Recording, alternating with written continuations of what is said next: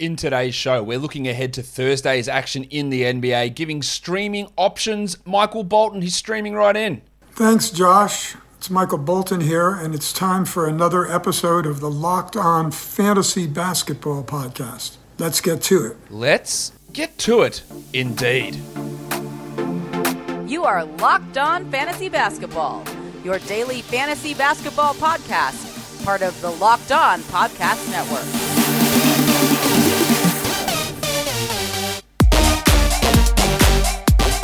Hello and welcome to the Locked On Fantasy Basketball Podcast, brought to you by Basketball Monster. My name is Josh Lloyd and I am the lead fantasy analyst at basketballmonster.com and at Yahoo Sports Australia. And you can find me on Twitter, as always, at redrock_Beeble and on Instagram at Locked On Fantasy Basketball. Today's episode of Locked On Fantasy Basketball is brought to you by McDonald's, proudly serving communities since 1965. McDonald's has always been more than just a place to get tasty and affordable food.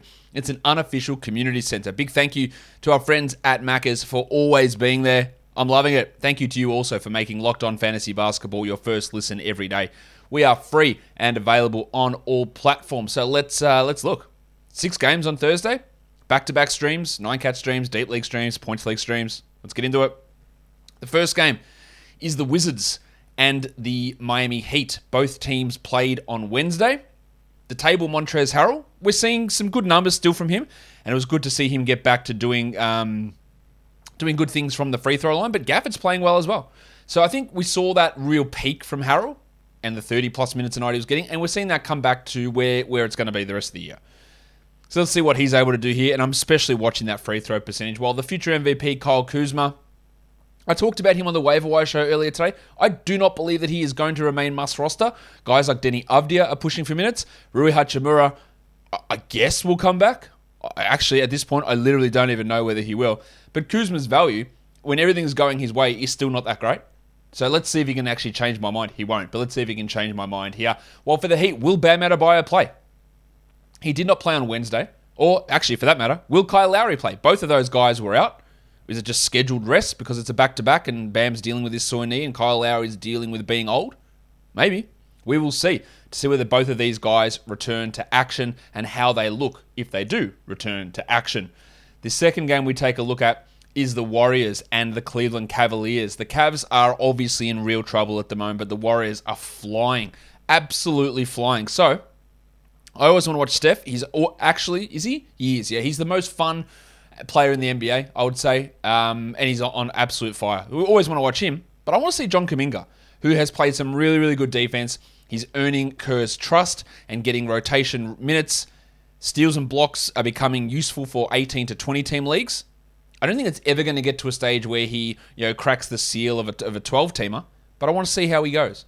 I also want to see Draymond Green, who is playing at a really high level, Defensive Player of the Year type level again for Draymond. And it is reflecting a little bit in fantasy, but I still think he's got more fantasy upside than we've seen from him so far this year. Well, for the Cavs, we don't know about Jarrett Allen. We know Evan Mobley will be out. Will they play Kevin Love on the back-to-back? I want to watch Darius Garland, who I do think is their best player. Or maybe it's Mobley. Garland is trying to carry things at the moment with so many guys out. And then the Discman, Cedi Osman, who everything was primed for a big role for him on Wednesday, and it didn't happen. And that was weird.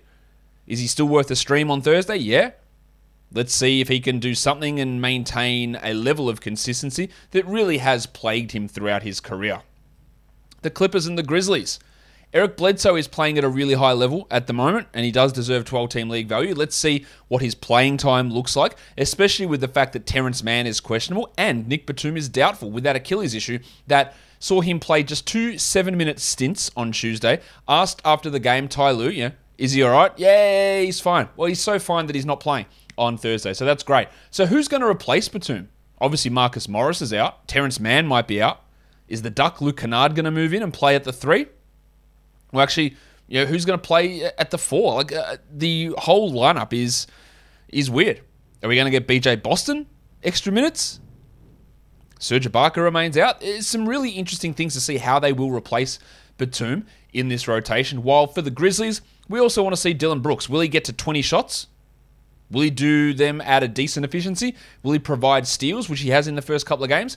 I want to see how he's used, and then by elaboration or by expansion onto that, what that means for Melton and what that means for Des Bane. And then Jaren Jackson Jr., who is, I think, playing at a pretty high level. Usage is high. Rebounds are up from where they've been in the past. Foul trouble is always the thing we want to watch, but I think he's still getting a little bit underrated in the fantasy basketball community, so I'd like to see a little bit more from him or to see how he looks in this game. The Spurs and the Wolves. For the Spurs, I'd like to pay some attention to Keldon Johnson, who still continues to struggle, has up games, up down games. His steal numbers have been improved lately, so that's a good sign. But he still is too inconsistent for me to say, well, he's going to be one of your best 10 or 11 fantasy players on a standard league. Therefore, he's a guaranteed must-hold, must-start guy, because he just isn't that player. In points leagues, he is obviously a lot better. I'd like to see some more consistency from him. And I'd also like to see Devin Vassell do something better than the last time. He was shithouse in that game, and he'd been awesome before that. I'd like to see Vassell get back to getting those big minutes and producing at a high level. Well, for the Wolves, Naz Reid doesn't look great with his foot at the moment. He did play through it on Wednesday. How they run the Reid, Vanderbilt, McDaniels rotation is going to be interesting. And then also Goose, Anthony Edwards. We remember last year he was dreadful with his percentages to start the season and then really good at the end of the season. This year he's sort of bad again. I'd like to see some of that improve. The usage is great, the minutes are great, the steal rate's good. But I'd like to see a little bit better in terms of overall efficiency with his shooting numbers.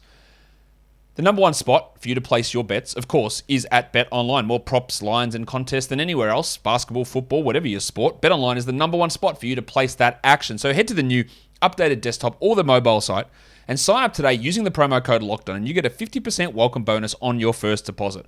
From basketball, football, the NHL, boxing, right to UFC, or your favorite Vegas casino games. Don't wait and take advantage of all of the great offers available for the 2021 season. BetOnline is the fastest and easiest way to bet on all of your favorite sports. BetOnline is where the game starts.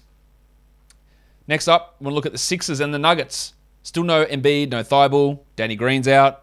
So are we going to get another big Shake Milton game? Shake, shake, shake. Shake, shake, shake. At the very least, he's a stream option, and he's going to, you would think, have to start in this scenario. And then Andre Drummond, who was absolutely pitiful in the last game, played 12 minutes because he was just so disgustingly bad. I would imagine that changes, but he's now, like that was against Gobert, and now he has to face Jokic. How's he going to go? It could be a stinker from Drummond, let's be honest. Like, Jokic could actually tear him multiple new ones, so much so that he leaks water when he takes a drink. Like, that's how bad it could get for Drummo. So I want to see if he can actually, figure shit out. While for the Nuggets, the big stiffy, Bones Highland. He's not on the injury report after that ankle injury derailed his last game. I still think he's worth a grab. Let's see how he goes. Will Barton doesn't look like he will play. He was listed probable, but now he's doubtful. So it's a big opportunity for Boner and for Monty Morris to put up some big performances. So keep an eye on how they use Highland, how Morris looks, because Morris's last week or so has been really, really impressive. The Raptors and the Jazz. Scotty Barnes. Again, he's not taking any threes at all, and that does reduce his value. We're seeing the usage drop off a bit with this team back at full health. I just want to see where Barnes is going to fit in for the rest of the season, how the priority goes. And then Gaz Trent. Where's my sound? Let's go. Nice, Gary! His steal rate has been out of his ass. Obviously, I couldn't have predicted that. I was wrong about him. I might end up being right when things regress later on, but he's been really good. He's getting a shit ton of minutes. I don't know whether the Raptors will continue on this small lineup, and I feel like if someone does get benched to bring in a real center, it probably will be him. But if he can continue this level of shooting, which has been great, and the steal rate, then obviously the value is going to maintain. While for the Jazz, Royce O'Neal just continues to plug along as the most boring man in fantasy, producing value, and he's an excellent option for a day like today. I also want to watch Rudy Gobert, who, let's hit it anyway. Rudy Gobert. Rudy Gobert.